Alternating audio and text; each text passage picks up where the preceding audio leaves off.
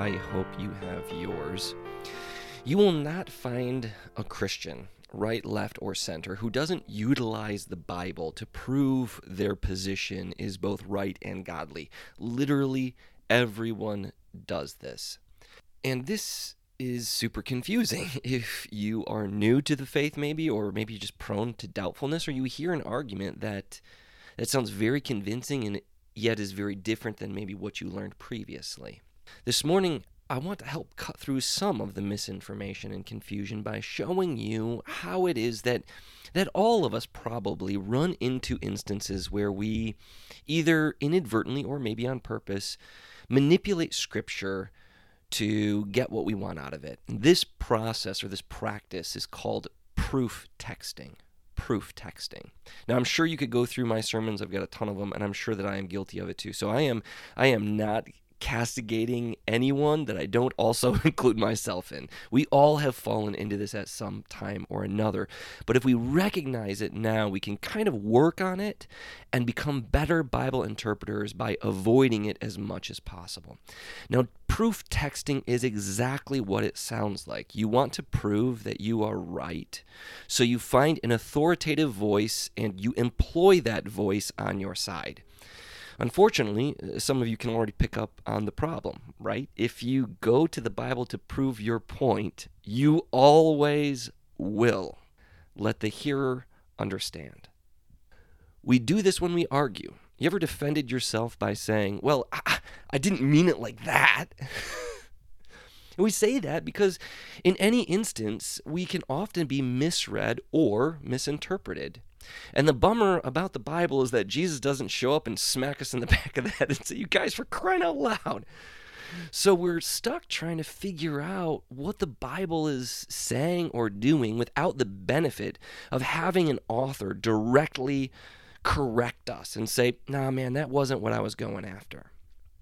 So what happens is we try to make sense of the Bible, and often we make sense of the Bible not on our own. In fact, we never make sense of the Bible on our own. We always make sense of the Bible within our own culture, context, family, church. All of these things impinge on us as it helps us put the pieces of our belief about God and the world together.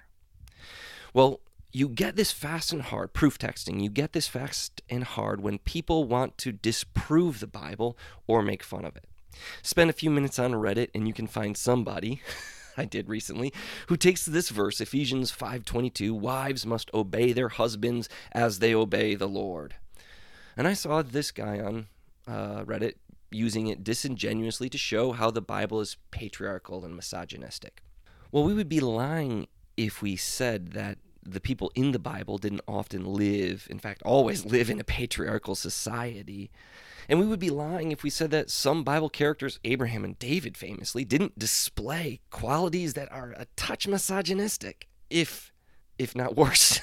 But that atheist who probably didn't read the Bible well missed was that whole section of Ephesians 5 kicks off with verse 21. Submit to one another out of reverence for Christ. Well, if everyone is submitting to everyone because everyone is supposed to be trying to be Jesus-y and outdo one another in humility and honor, of course wives will submit, and so will husbands, as every decent God-fearing husband out there who hears this would be willing to admit. But what makes it even more priceless is that this atheist who hadn't bothered to read even further down would have found Paul's conclusion at the end, in which he says that this whole thing had nothing to do with the family unit at all. He says in verse 32, this is a profound mystery, but I am talking about Christ and the church. Paul says this isn't about marriage. This is about how we are interacting with Christ. I'm using an illustration which you see in society around you. And then he gives us one verse, only one verse, about marriage directly, and submission isn't there. Another common example of proof texting is something I saw a week or two ago when the president's favorite prosperity gospel preacher, Paula White, stood up to speak/pray at the National Day of Prayer. And she quoted a ton of verses, just like one right after another. Boom, boom, boom. Chronicles, Psalms, Deuteronomy, just stringing these verses together as she used them to declare on America and the president blessings. Now, the whole prayer was a perfect example of proof texting.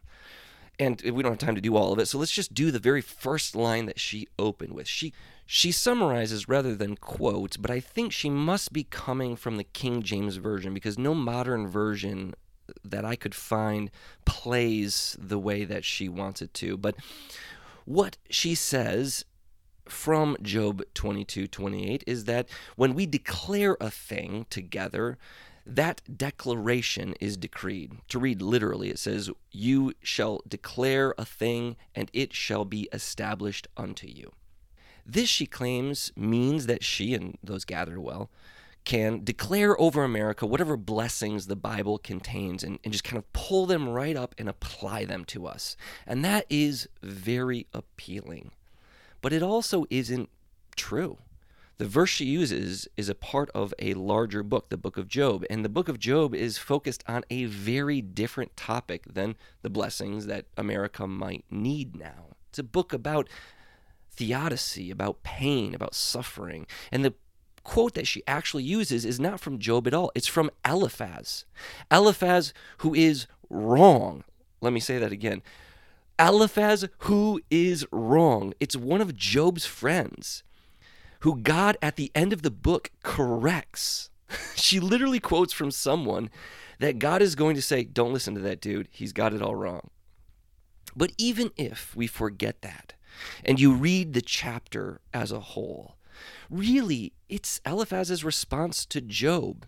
So it's a part of an argument. It's not a fact or a decision written down in stone for all time for us to just grab it so we can name it and claim it and make any blessing we want apply to us. This is Eliphaz telling Job the reason he is suffering is because some unrepentant sin is in his life, and that if he would turn himself over to God, God would establish his paths again.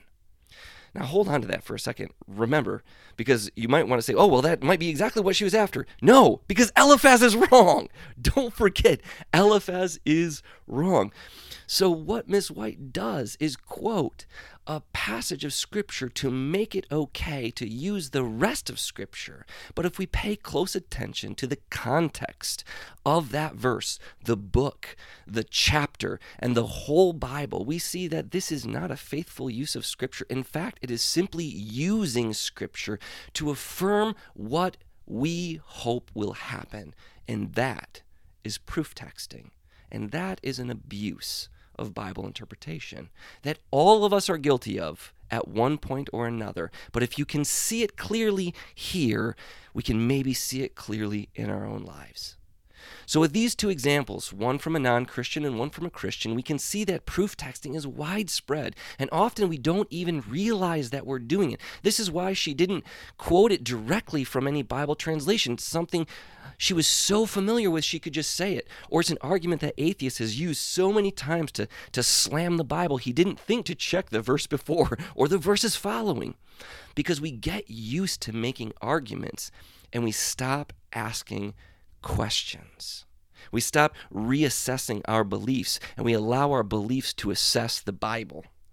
And when we stop asking questions, we start getting nervous when people do ask questions. You'll notice that as well. Well, I want to encourage you to not be like that.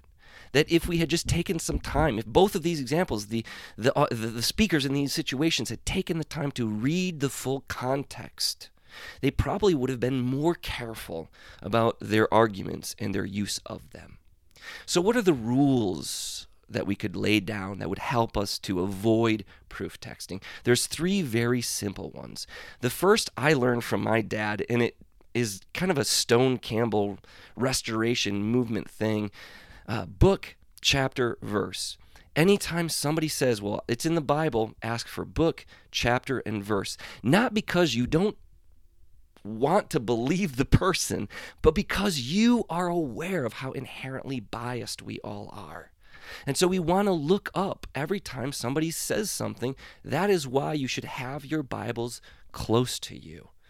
The second thing is context is king.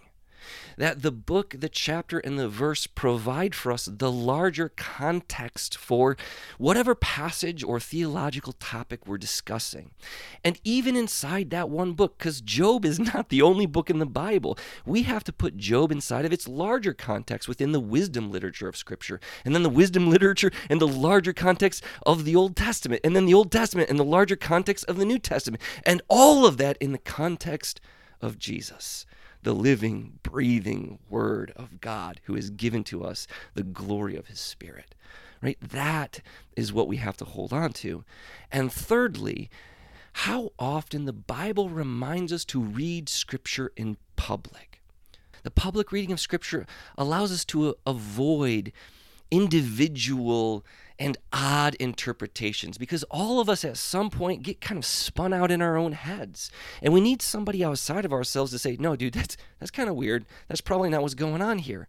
And we need to not be afraid of that, because all of us at some point will find ourselves in that position of needing correction. And so again, we want to avoid proof texting and instead hold on to the full vision of Scripture so that we can be most faithful to God, most faithful to the Scriptures, and all of this so that we might faithfully lead others to the living God. Peace and strong coffee.